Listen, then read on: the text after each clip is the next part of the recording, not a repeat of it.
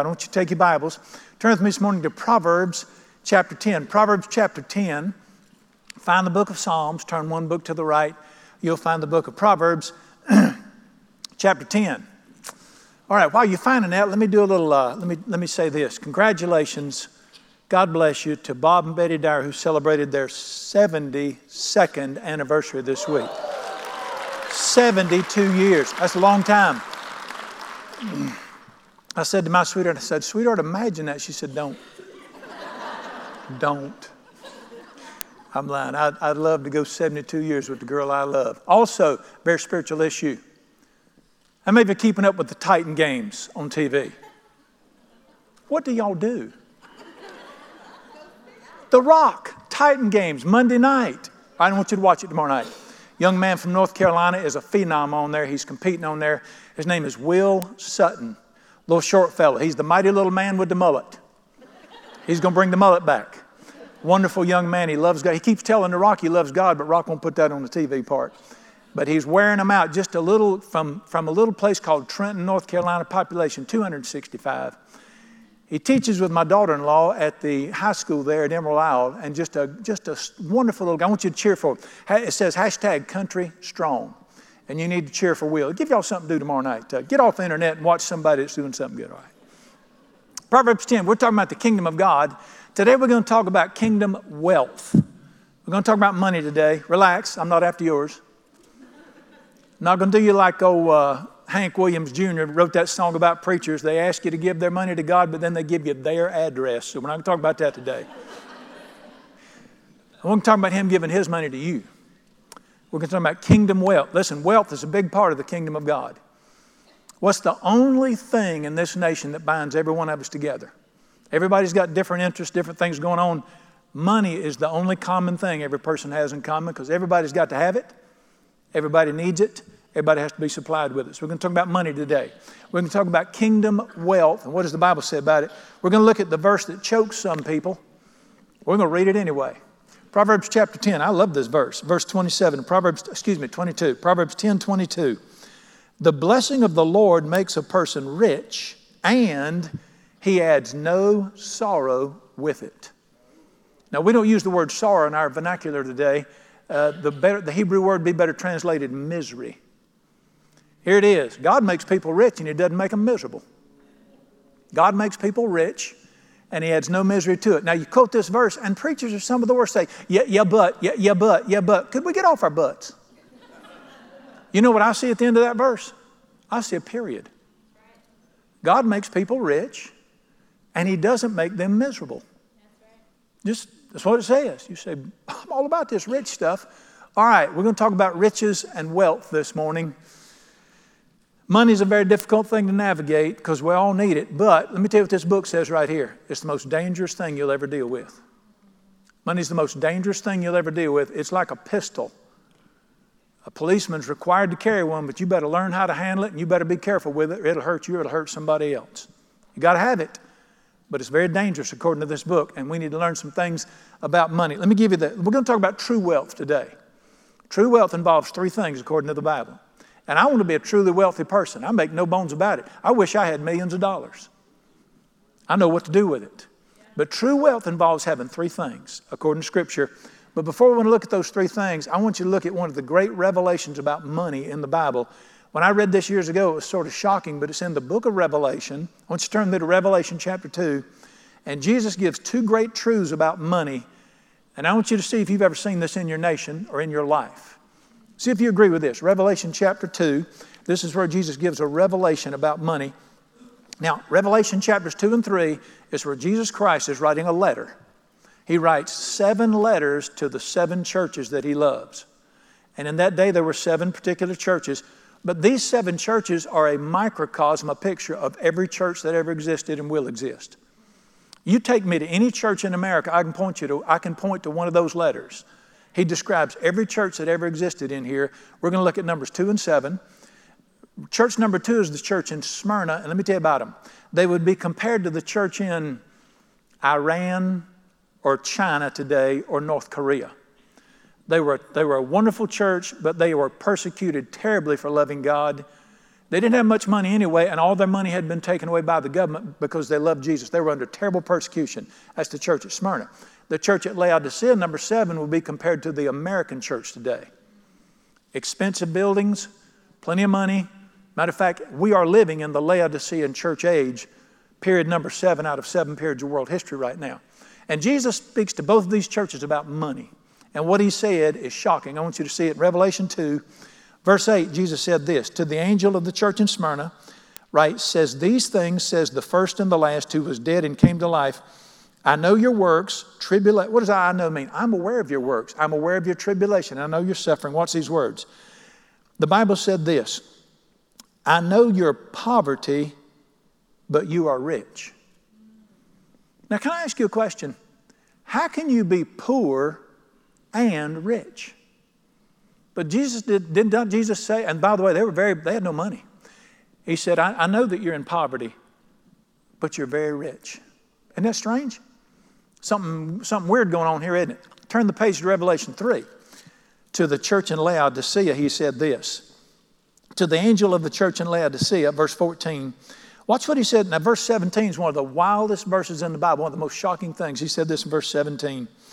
Because you say, I am rich and have become wealthy. Was this a wealthy church? None of that. A lot of money. Had a lot of money. You say you are rich and become wealthy, have need of nothing, and do not know that you are wretched, miserable, poor. Have we got a difference of opinion here? Is this crazy or what? Here's my next question. How can you be rich and poor? Well, apparently you can be rich and poor. Now here's another question out of that passage. Did Jesus say they were poor, or did he say they were miserable and poor? All right, here's the question that stuns America. How can you be rich and miserable?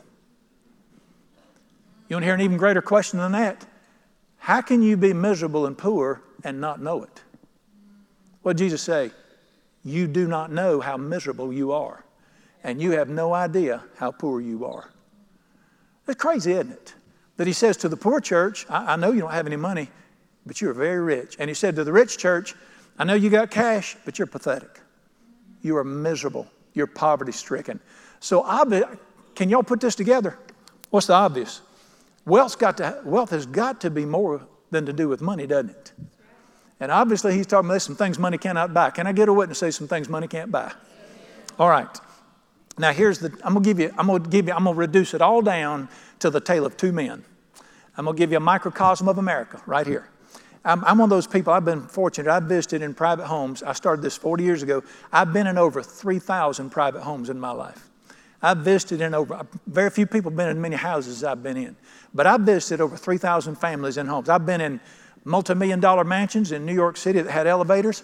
I've been in shacks in third world countries that had dirt floors and everything in between. And I'm going to tell you the tale of two men that will paint a picture of this. A friend and I visited one night several years ago. We were in the Bronx, New York. And I fit in real good with my accent there. We're in the Bronx, New York. And we visited the home of a retired Major League Baseball player. He played for the New York Mets, which is why he lived in the Bronx. He won a Gold Glove, which means he was the best in the National League at his position one year. I saw his trophy there, or his glove there.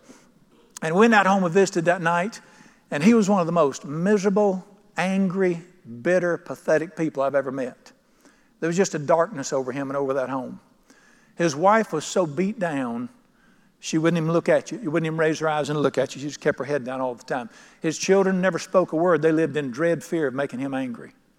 We left that house that night. I told my buddy, I said, he's rich, big house, famous around the New York here. I was one of the poorest men I ever met. He had the money. But I want to tell you, there's some things money can't buy. That would be the man in Laodicea who was rich, but was miserable and poor. On the other side of the scale, I met a man one time named Clyde Merck. I'm a student in school, back when Mr. Lincoln was in the White House. I'm a student in school, in college, and at my first little church assignment, I went to a little country church about 30 minutes from the school, and I was the youth pastor, children's pastor, music leader, toilet unflusher, grass mower, whatever, anything, and I even preached once in a while too. I was everything except a preacher, did that some too. All right, the first Sunday I was there afterwards, we got done our little country church. A man comes up to me, he's real tall. He was in his 80s then.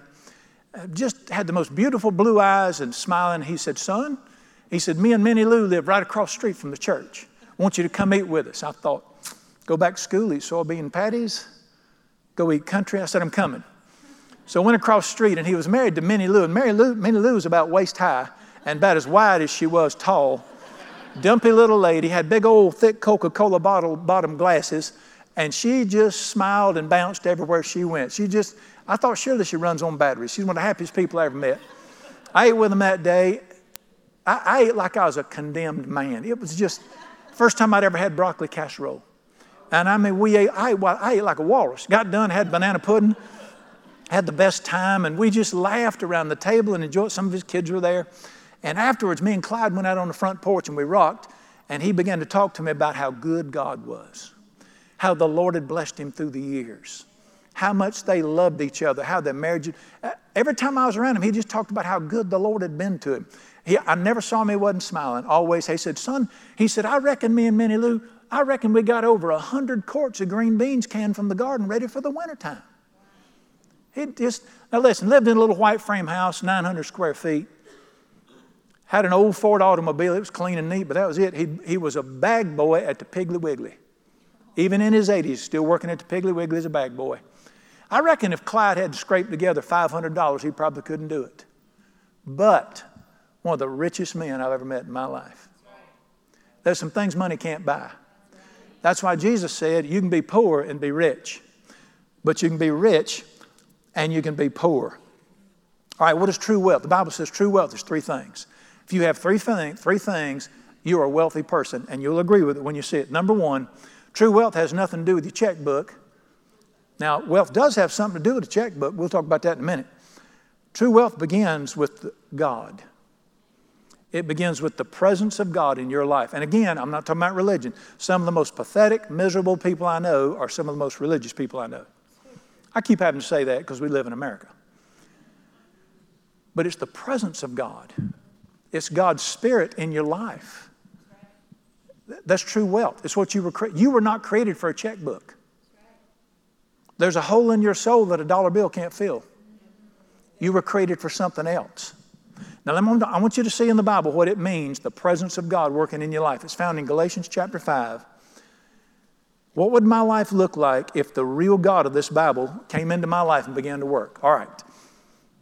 If we found a passage in the Bible that said, when God comes into your life and begins to work in your life, this is what it'll look like. That's Galatians 5. I was working in my apple orchard yesterday. Do you know how I know it's an apple orchard? Why do y'all need me? There's apples hanging. It's the time of year for there's apples hanging on the tree. Guess what I know? When I see apples hanging on a tree, guess what I know about that tree? I told you you didn't need me. It's an apple tree. If there's marshmallows hanging on it, it's a marshmallow tree. There's apples hanging on that tree, so I know it's an apple tree. Listen to what Jesus said about a person's life. You will know them by their bumper sticker. You will know them by their fruit. What you see on the outside will tell you who's working on the inside. Can we say that? And he said this in Galatians 5. He said, if you see this on the outside, God's on the inside working. Here's the list, Galatians 5:22. The fruit of the Spirit. What you'll see in my life, if God's having his way on the inside, what are the three things? Love, joy, and peace. What are the three things everybody on this planet is looking for? Number one, if you have the love of God, I'm not talking about the cerebral, I read it in the Bible. I'm talking about God touch your heart. I'm talking about God make his love real to you in your spirit. And his love comes through you to other people. And you're beginning to love other people more and more. And then he puts people in your life that loves you the way he loves you. That's God. What's the number one thing God does since he is love? He puts his love in your heart, through your heart, and brings it back to you by people. All right, number two. This is crazy because when most people think of God, they don't think of joy. Why not? He's the happiest person I know. Heaven's the happiest place on the planet. Tell me what, when God comes into your life, what am I going to see on the outside? A home, a home. That's not God. What does it say? The fruit of the Spirit is joy. I've never been happier than when Jesus is having his way in me. I mean, you can't be around God and not have joy. Let me make an announcement. Joy's good.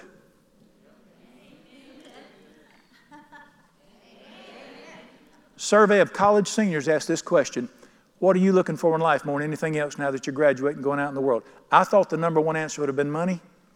65%, 2 out of 3 said happiness. Isn't that crazy? That college kids want happiness more than money? We tie those two together, we shouldn't. Why is it that everybody's looking for happiness? I hear women say, I want to find a man that'll make me happy. Get you a dog. Let me tell you something. This nation was founded on happiness. Life, liberty, and the pursuit of. People wanted a place to freely pursue their happiness. Tell me something. What is it right here? What is it in every person that longs for happiness? Let me ask you this. Who put it in there? Who created us to long for happiness? God did. Guess why? So He can bring it. The fruit of the Spirit is joy. Number 3, what's the third one? The peace of God that passes all understanding. Let me define peace by what it's not. Peace is the absence of some things. It's the absence of fear. You're not afraid of the future. You're not afraid of what people think about you. You're not afraid of failing. You're not afraid of not having it. You ain't afraid of nothing. That's peace. It's when you can lay down in a storm and sleep right through it because you're not afraid of anything that could happen. Peace is also the absence of worry. How many people are worrying about money these days? Will they be able to take care of their kids, be able to pay for the kids to go to college, be able to make our mortgage payments? Doing peace is the absence of worry, where you worry about nothing. Now, some people think you're careless if you worry about nothing. I would call it faith. All right. Now, let me ask you a question. This is what it is when God works in your life. I want to ask you 2 questions. Number 1, if you've got those 3 things in your life, if He brings those 3 things in your life, He brings real love into your life. You love people, they love you, experience the love of God. He brings the joy of His Spirit into your life, and His peace comes into your life. What else do you need? Isn't that what everybody's looking for? Let me invert the question. If you don't have that in your life, you don't have love in your life, you don't have any joy or happiness in your life, and you have no peace, you spend all your time worrying and afraid, what good's your money doing you then? There's some things money can't buy. And number 1, it's the Spirit of God working in our lives and bringing grace in there. All right. I want to point something out that Jesus said about money and our lives. I want you to see if you agree with Him. Isn't that a dumb thing to say? Luke chapter 12. Look at me in Luke chapter 12 at what the Bible says. Now, listen, Jesus spoke a lot about money in the Bible. I've heard people say He spoke more about money than any other subject. That's not true. But He did say a lot about it. Why did God talk about money so much in the Bible? Because there's a lot we need to know about it. And remember, everything He says is for good to help people. One of the great truths of life, see if you agree with this, in Luke chapter 12, verse 15 says this. He said to them, Luke 12:15, take heed and beware of covetousness. Now watch these words. A person's life does not consist in the abundance of the things he possesses. Did He not just dump the American dream upside down? Yeah. What do you think about what He said right there? Your life is not about how much stuff you got. That's right. Your life is not determined by how big your bank account is. Your life is not determined by how big your house is, how nice your car is. Your life does not consist of your things. Could we all agree with that? All righty. So number 1, the real stuff is God's Spirit working in life. Number 2, and this is where people get a little upside down and need to learn some things. True wealth is when you're free from the power of money. True wealth is to be set free from something. What did Jesus say in Luke 12:15? What's the first thing He said? Beware of what? What did He say for me and you to look out for? Luke 12:15, beware of covetousness. Do y'all know covetousness made the top 10? Do y'all remember that? When you killing and stealing and adultery was in there, how many of you knew covetousness was in there? What's commandment number 10? Thou shalt not. What's America built on right now? Let me define covetous for you. It's wanting something. It's wanting something somebody else has got. Covetousness is to see a new car and all of a sudden you got to have it. Covetousness is to want a bigger house because you got to have it. Covetousness is also defined in the Bible as the love of money. Loving money and the desire for money, or the desire. The bottom line is the Greek word just means lust. The lust for money and the things money can buy. Why did Jesus say, beware of it? Let me tell you something about the word beware. I was a country preacher, started out in a place called Peachland. And y'all don't know country until you've been to Peachland.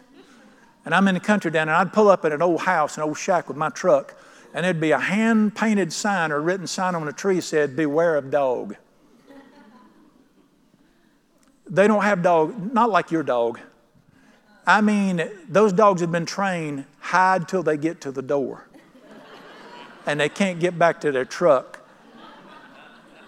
They look like medium-sized calves, and they'd been fed gunpowder. You know how people will say, like, they'll say, well, don't worry, he won't bite. You know how people say that?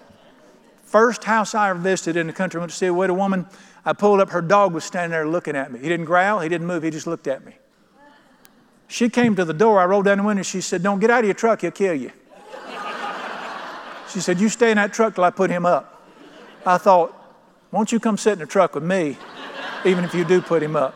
And I just learned, you know, when you see beware of dog in the city, you think, oh, nice, one of them little artificial dogs like a poodle or something. I said, here's my point. When I read beware, I got scared. When God says to you, beware of loving money and the things it can buy, I don't hear somebody mad at me. I hear somebody that loves me trying to protect me from something that will hurt me and my family bad. So when he says beware of this money thing, he means it. And it's a great problem, covetous in our land today. I want to ask you a question. What's the most dangerous thing in our nation today? What is doing more damage than anything in our nation today? You ask people, they'll tell you different things. They'll point to prejudice. They'll point to division. It's money. It's the love of money. I remember as a young man, I was just a brand new Christian, somebody said, read the books of 1 and 2 Timothy, because those are the books written to young men. And I read it, and I came across something in that book, and I said, that can't be true. I'm a brand new Christian. I didn't know the Bible was all true. But I read it, and it shocked me. And let me tell you what I've learned after 40 years of knowing the Bible. It is the truth. I want you to look at it with me in 1 Timothy chapter 6. That's where the Bible talks about money. 1 Timothy chapter 6, and I'm going to show you something, and I want to see if you agree with it concerning our nation right now.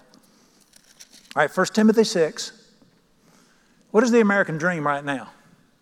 Get rich. Get rich. Win the lottery. Get a promotion. Get rich quick.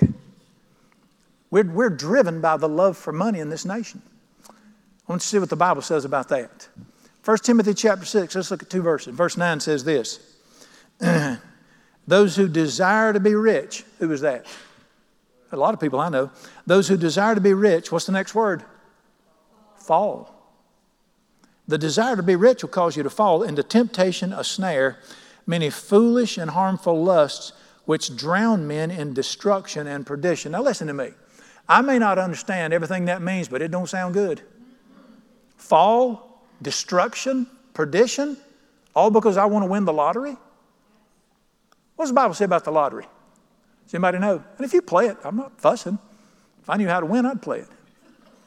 Let me tell you what I learned from a very smart man. If you made money off them, they wouldn't do it. What's the Bible say about the lottery? The book of Proverbs is the book of wisdom. He who hastens to be rich falls into a trap. Get rich quick is always dangerous. Be like Mr. Hutton, make money the old-fashioned way, get up and get a job. All right, let's read the next verse. The love of money. Notice verse 10, it didn't say money, did it? What did it say? The love of money is the root of all evil. I read that as a young man, and I remember thinking, that's not true. Let me tell you something. That's true. The love of money is the root of all evil. In our nation right now, money and the love of money is the root of every problem in our land. Over this nation, we have demonic principalities that run the nation. There's one great demon spirit that's damning this nation and destroying it right now. Much as we read in the book of Daniel Wednesday night, the prince of Persia, the prince, we would call him the strong man over our nation. What's his name? Greed. Greed is the outstanding, powerful spirit that's damning our nation right now. For instance, we have a problem with drugs in our nation right now. What drives the drug trade? It's not drugs, it's money. Who is destroying our inner cities over the drug trade? Chicago, more people shot in Chicago last night than in North Carolina last year. Not exactly, but close. What drives the drug trade? What drives the gangbanging industry? Money. The pornographic industry in our nation right now, I think it's the most underrated problem in the nation right now. Nobody knows how many marriages have been destroyed by pornography. How many children are suffering because of pornography. Not to mention, not that, but only the pornography, the new pornography in our nation right now has reduced our nation down to junkyard dog level thinking and living. What drives the pornography industry? Money. The love of money, greed, the desire to get rich is what drives the industry. We're in a great battle right now in our nation over racial issues, prejudice. Where did it all start? It started with the slave industry. What drove the slave trade? Not prejudice. Those captains who took those ships to Africa and took those people and brought them here to be sold, they weren't prejudiced. They couldn't have cared less. What drove it? The love of money. See what the Bible says, the love of money is the root of all evil? What caused plantation owners to buy people and make slaves out of them? They weren't prejudiced. There wasn't prejudice. Cheap labor. The love of money. The desire to get rich off cheap labor. The Bible says that the love of money is the root of all evil. I dare you to tell me anything in this nation that has destroyed more relationships than fights over money and the love of money. How many families do I know that don't speak to each other over a few dollars in a will? I know of a family where a brother hadn't spoken to a sister in years over grandpa's old broke down shotgun that wouldn't even fire. I wanted that gun. I should have had that gun. He went in there and got it before the will was read, and we hadn't spoken in years. The love of money and stuff has broken more relationships. All right, we're in a mess politically in our nation. We've got the most fierce political battle in our nation's history going on right now. What's driving it? Not justice, not entitlement, money. I'm going to strip it all away. Here's what every politician's saying right now. Vote for me, I'll get you the money. It's the desire for money. It is the root of all evil. And let me tell you why it is so insidious. Money is a great servant if you can master it. But if it masters you, it is a terrible master. And it'll hurt you. And in our nation, we're being driven by this master over us right now. One of the most amazing statements Jesus ever made is about your master. I want you to look with me in Matthew chapter 6. By the way, that passage in 1 Timothy 6 also has tremendous teaching, and I want you to read the whole thing sometime. And one of the great revelations in there, I should have looked at it before we turned, but it asks a question. What does a person really have to be happy materially? Guess what all you have to find happiness materially? It was in verse 8 above what we read, verses 9 and 10. It says this, having food and clothing, let us be content. And it doesn't mean gourmet food and designer clothing. If you got basic food and basic clothing, you should be content with your life. Now here's the point. I don't believe you have to live with basic food and basic clothing. I don't. These nice cowboy shirts that went out of style about 3 decades ago from the Tractor Supply. I don't think we have to live poor to be content. But let me tell you something. If you have to have more than basic food and basic clothing, you got a problem. We can be content there. All right, Jesus said, he made one of the most amazing statements in Matthew chapter 6 about money toward you and I when he said this. Matthew 6:24 says this, no one can serve 2 masters. You want to argue? How many of you agree? Why can you not serve 2 masters? Because you can only obey one person. You can't obey 2 people when they tell you opposite things, can you? And he said this, you will love one, hate the other, be loyal to one, despise the other. Now I want you to watch these words. You cannot serve God and Satan. That is not what it says. What does your Bible say? You cannot serve God and what? Money. Some of your Bibles may say mammon. It's the Aramaic word for money. Isn't that funny? Don't you find that strange? I thought the decision was between God and Satan. I thought it was between God and pornography, God and evil, God and greed. What is the decision between? Who are the 2 masters I'm going to serve one of? It's always between God and money. And I got to make a decision. What does master mean? What does master mean? Master is a term that comes from the slave days. Tell me what the master was. That's the one who told you what to do and you obeyed him. What does the Bible call money? You obey it and it tells you what to do. And he said you cannot serve two masters. So what do I have to do with that verse right there? What do I have to do? I have to make a decision. Who's going to be my master? Not Jesus or Satan, Jesus or money. Which one's going to tell me what to do and which one's going to dictate the decisions of my life? Isn't this crazy? You see now why Jesus said beware? All right. One of the greatest, let me tell you what true wealth is. It is to be free from the power of money to where money can't tell you what to do. It's when you reach a place and, listen, you know why God gave us money? We were supposed to love people and use money to help people. That's the biblical design. What have we warped around in this nation? We love money and we use people to get more money. It's an inversion of the original establishment. Now, let me tell you what the problem is here. If you get on drugs and you lose your home and you lose your family living under a bridge, how many of you would know you had a problem? Amen. I'd know it. You'd know it. If we get into a lot of the things we call evil, we know we're in trouble. Money can become your master and you not know it. That's why it's so deceptive. Did you know that money lies? You ever heard that money talks? All my life I heard money talks. Let me tell you what the Bible says. It's lying to you. Let me show you in the Bible where Jesus said money lies. Turn to the book of Mark chapter 4. When Jesus said money will lie to you. I want you to see this. Lying money. You thought I was going to say lying politicians, didn't you? I'd never say that. Lying money. All right, Mark chapter 4 is where Jesus talks about different kinds of people. And he said, the word of God gets to everybody. The sower sows the word. He talks about people that are offended in life. They're bitter. They're full of hatred and it ruins their lives. He talks about people that are shallow. But he talks about a group of people in here in Mark chapter 4, verse 18, where the Bible said this, these are the ones sown among thorns. They hear the word and the cares of this world, the what? Does it say riches? No.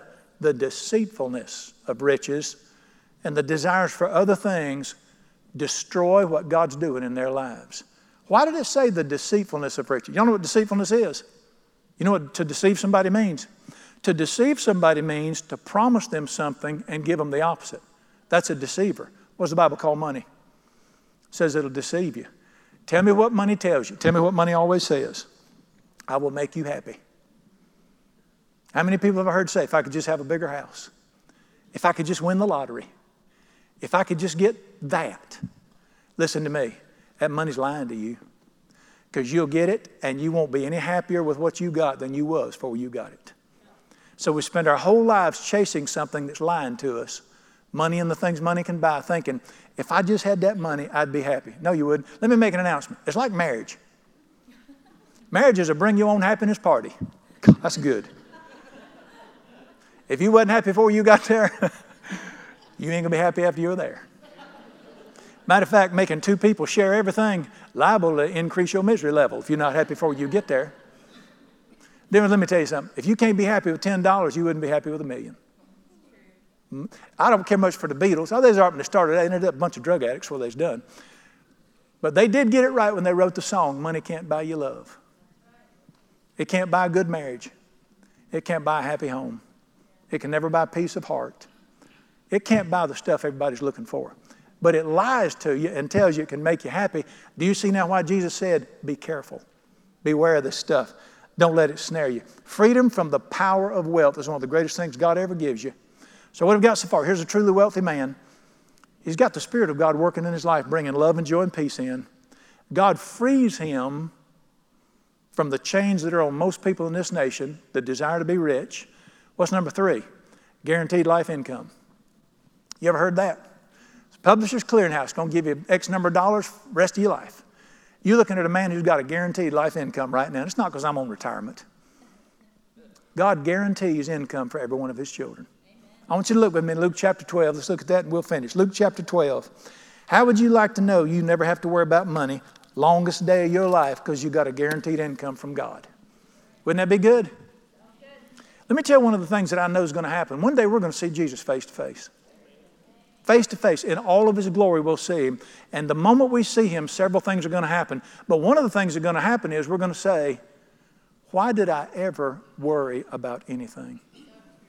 The moment you see Jesus, you're going to kick yourself and say, why did I ever worry about anything now that I've seen him in his complete glory? All right, Luke chapter 12 is a passage about money. And let me tell you what you need. You need to remember Luke chapter 12. You need to meditate on this. Are we having financial problems in our nation right now? Are people nervous about money right now? Save this passage right here. This is the word of God to you. Luke chapter 12, look what Jesus said, verse 22. The whole passage is about verse 22. Jesus said to who? Who's he talking to here? I would highly encourage you to follow Jesus and be his disciple. Jesus said to his disciples, therefore I say to you, do not worry about your life, what you will eat, nor the body what you'll put on. What's he talking about? Material things you need. Jesus said concerning all the material things you need, what did he say to do about them? Don't you ever worry again. Can I ask you a personal question? How would your life change if you never, ever worried one more time about financial matters? Wouldn't that be great? Now, let me tell you something about financial matters. We all need stuff. Matter of fact, you're going to see in here, your Father knows you need things. He could have created me like he did a rock. You know, rocks don't need to eat. They don't need food. They don't need water. They don't need a car. Why did he create me so needy? I got to have food and water and clothing and boats. And why did he create me to need so much stuff? So he could meet that need. Amen. He is the provider. He said, don't ever worry about anything financial the rest of your life.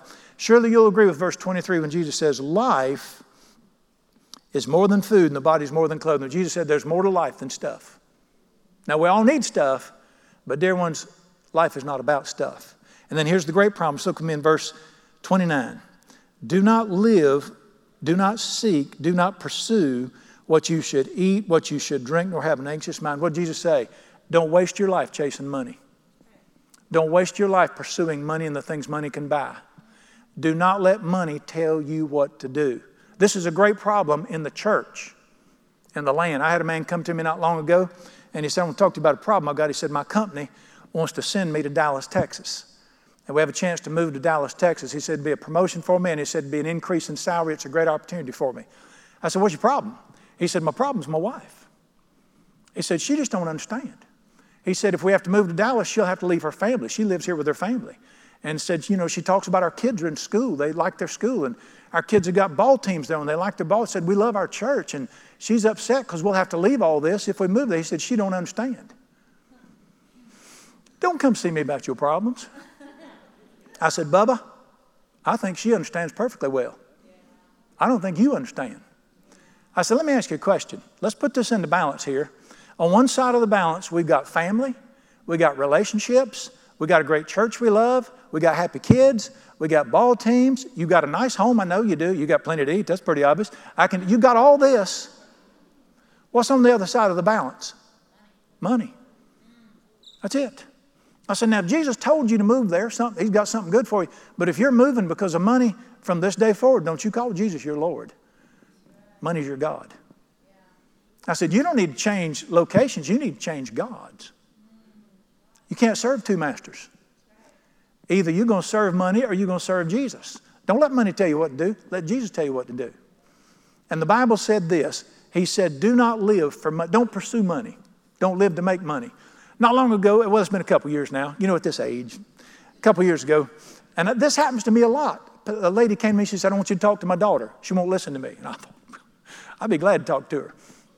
And I said, what's the problem? She said, she graduates from high school this year, and she's messed up in her thinking. I said, tell me about it. She said she doesn't want to go to college. She said her dad will send her to college. She didn't want to go to college. Said she wants to be a beautician instead of going to college. I said, what's wrong with that? You spend your life making people beautiful. That's why they call it a beautician.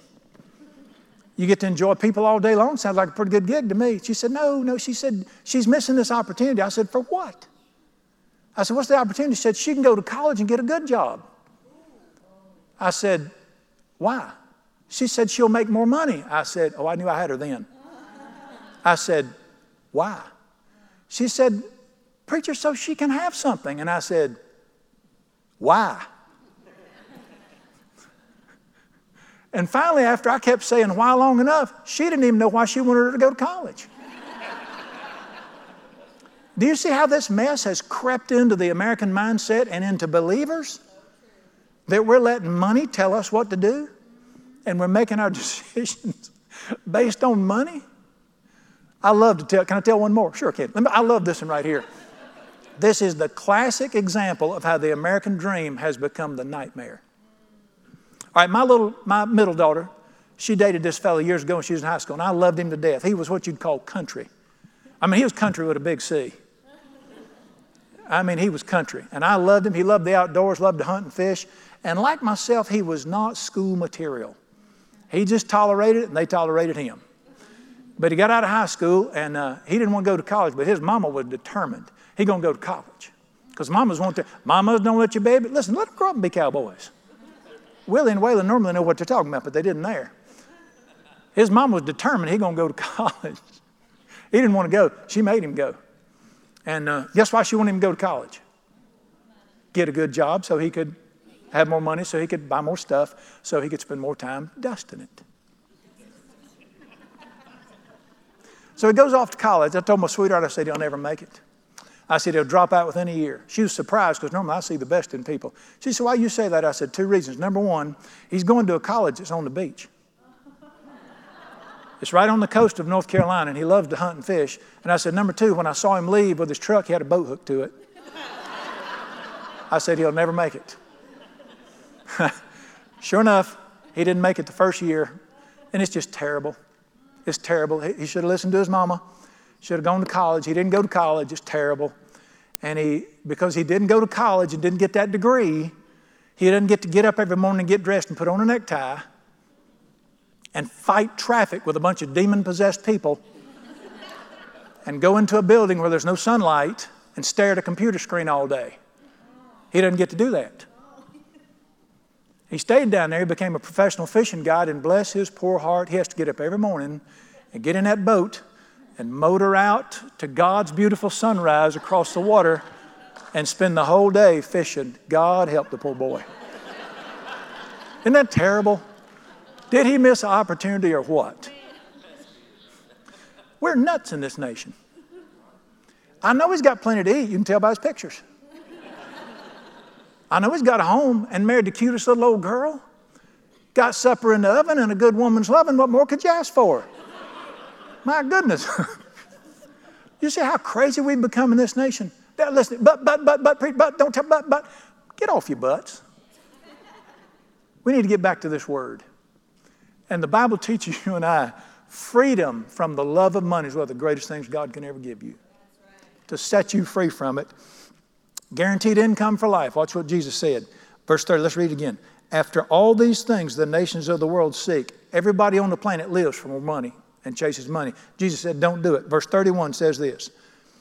You seek first the kingdom of God. Instead of chasing money, you live for what God's doing in the earth. Yeah. You love people. You help people. Let me tell you what God's doing in the earth. He's bringing joy into the earth. You live for that. Amen. God's bringing peace into the earth. Blessed are the peacemakers, the bridge builders. You live for that. You say, well, Brother Brian, how am I going to pay my electric bill? Read the rest of the verse. Seek ye first the kingdom of God. All these things will be added to you. Right. You know what that's called? Guaranteed life income. Amen. I've never seen the righteous forsaken, nor his children begging for bread. You live to honor God with your life and be a part of what he's doing in the earth. He'll pay your power bill. He'll pay your mortgage. Now wait a minute. You still have to go to work because he's big on work. I knew I wouldn't get amen out of that. Would you not agree with me verse 31 is guaranteed life income? All right, and in case you're wondering, let's throw in verse 32 also. Fear not, little flock. Don't you ever be afraid. It is your Father's joy. It's his good pleasure to make your house payment, your car payment, your fuel payment. And let me tell you this. I've known him, if he can trust you with money and get things straightened out, he'll add to you a whole lot more than that. Yeah. What he'd really love to do is find some people that money doesn't own and he can trust so he can load them up. Let me help you here. Guess why he passes you to gravy? So you can drown in it, so you can pass it on. He loves to find people he can trust. He'll pass them the gravy if they'll pass it on. And bless the fire to people with it. All right, there's a test. You say, I don't think money is my master. All right, you want to take the test? There's a simple test in the Bible. Here it is. It's in 2 Corinthians 9. Here's the test. Do you enjoy giving more than you enjoy getting? Does giving to people bring you greater happiness than getting for yourself? That's the test. When you reach that, now it doesn't mean you don't ever get anything. I'm blessed. But when you reach the point to where giving things to people brings you greater joy than getting something new for yourself, you are free from the love of money. You're blessed beyond measure. And Jesus said, you seek first the kingdom and trust me in this thing. All this stuff will be added to you. It's your Father's joy. All right. There's a book written years ago, probably one of the most famous self-help books. Every businessman's read it, called Think and Grow Rich. Ever heard of it? Think and Grow Rich. You're told to read that in business school. Think and Grow Rich. Listen to what the Bible says. Believe God and grow rich. You don't have to think. Believe God and grow rich. All right, let me make an announcement. You're looking at the world's richest man. You could be him too, her too. You're looking at the world's richest man. Let me tell you why. I have got the things money can't buy. I got it. And I'm free from the love of money. My sweetheart and I, years ago, we started out in Siler City, North Carolina, when we first got married. Don't try to find it. It was in Siler City. Mr. Lincoln was in the White House. It was in Siler City. We lived in a little farmhouse, old shack farmhouse, had no heat. If you wanted to get warm, you had to build a fire. Our combined income was $300 a week. That was combined. Now, granted, it was the 1918. You could do that back then. Well, we was poor. We didn't have any money. But we made a decision right then, and we've stuck with it. Number one, we're going to tithe. The first check we write every week will be our tithe check. We're going to trust God in this matter, and He can trust me, and He can bless me. We're going to tithe, and we made this decision. Money will never tell us what to do. We'll never make a decision based on money, ever. Because I was wise enough from the Word to recognize this stuff's killed a lot of people. It's destroyed a lot of ministries. It's wrecked a lot of marriages. How many marriages do I know that have been wrecked by money? And kids that have been hurt by money. We made a decision. Money will never tell us what to do. And through the years, we've stuck with it. I pastored 5 churches. 4 of them, I never knew what they paid till I got there. And the 5th one, I didn't ask. Fellow just told me. I've been tempted. I've had opportunities. I've had offers from speakers bureaus to become what they call a motivational speaker and go in the speakers bureau. It's crazy what them people pay you to go talk to them people. It's nutty. And I thought to myself, talk about orange juice, talk about Jesus. Let's think about this right here. Let me tell you something. Don't ever let money tell you what to do. You tell it what to do. You let Jesus tell you what to do. And you make a decision. I am the world's richest man. I got guaranteed income for life. Amen. You should know if I don't get fired regular, God's taking care of me the way I talk. Blessed financially. I've got the stuff money can't buy. I've got the love of Jesus in my heart. I've got the joy of Jesus. I've got peace. I've never worried about money. I've never lost a minute's sleep over money or financial matters. I got supper in the oven and a good woman's loving. I got a wife that loves me. I have the best time being married. I got a wonderful family. I got the greatest friends in the world. I'm convinced I pastor the greatest church on earth. And I got a camouflage boat and a jacked up 4-wheel drive truck with loud mufflers to pull it with. What more could a man want? Son, I got it all. Here's the serendipity. Chase money, you lose. Chase God, you get everything. You get the whole deal. That's the simple truth of everything in life. I don't tell you a story and then I'm done. This is He really wants to help us about this money thing. He really does. At the turn of the century, around 1900, there was a man who was an industrialist. He inherited it from his father. He was filthy rich. And he married a young girl. He loved her dearly. And he was a good man. He was benevolent. He gave to his community. He loved his wife. He was just a good man. But he was very wealthy with his holdings. And his wife got pregnant. He was so excited because he was a family man and loved family. And as happened back then, 1904, as happened back then often, I would see this in the tombstones when I'm in my little country church. She died giving birth. Many of the children were lost back then that would be saved today. It was just different back then. She died giving birth. His heart was broken. He had the little boy, so he hired a nursemaid to come in the home and take care of the little boy. She looked after him. And that little boy was the delight of his life. He worked, ran his business. The nursemaid took care of the little boy, and he enjoyed him so much. 5 years old, the little boy developed typhoid fever. He died. And the man's world collapsed. All the money in the world can't buy a relationship. And he grieved himself to death. Well, they were going to auction off his estate, his holdings, all this stuff was going to be auctioned off. And the day came for the auction. And had all his, stuff. He had tapestries, paintings, yada, yada, all that stuff. He got auctioned off. Big crowd for the auction. And the people are there. They looked at it. You can look at it beforehand. They got ready for the auction. And the auctioneer begins. And he said, all right, it's time to get going. He said, the first thing we're going to auction off is a picture. And you remember this 1904, 5, 1908 or 9 when the auction took place. And pictures were very primitive back then. You remember a guy had to threw the thing over his head, poof. That's how they take a picture. Had an old primitive picture of the child, of the son. And he said, the instructions here, first thing we want to auction off is a picture of the man's son. He said, let's get to bidding going. He started bidding. Nobody wanted it. They all came for the tapestries. They all wanted the stuff. They wanted the good. They wanted the man's wealth. Nobody wanted it. Finally, from the back of the crowd, 20 cents. It was the nursemaid who looked after the boy. She didn't have any money, but she came to the auction hoping to get some memorabilia, something to keep the reminder of the boy. Nobody else wanted it. The people were getting agitated. Get this out of the way and let's get to the good stuff. And so he said, going once, going twice, and done. Said, sold to the lady in the back for 20 cents. She came and picked up her picture, and she was thrilled about it. The auctioneer picked up his gavel and hit the podium, and he said, the auction's over. And there was a roar among the people. He said, settle down. He said, right here in the man's will, it said, auction the picture of my son first. Whoever wants my son, give him everything else. He said, the whole estate goes to the lady. Let me tell you the secret to life. Forget his stuff. You want his son more than you want anything in life. You love Jesus and you chase Jesus. Guess what comes with him? All these things shall be added to you. You just love my son, I'll give you everything else I've got. Dear ones, we don't have to be caught in this snare. We don't have to live like this. We don't have to get on the treadmill trying to keep up with the Joneses. To heck with the Joneses. His name is Jesus. Quit chasing the Joneses. Start chasing Jesus. Listen, guaranteed income for life and the stuff money can't buy. All right, we're going to make a decision now.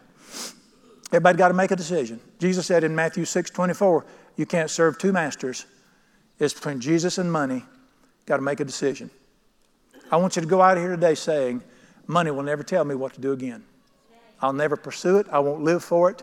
I'm going to chase Jesus knowing I'll have everything I need and want. Said, Brother Brian, you can't say that.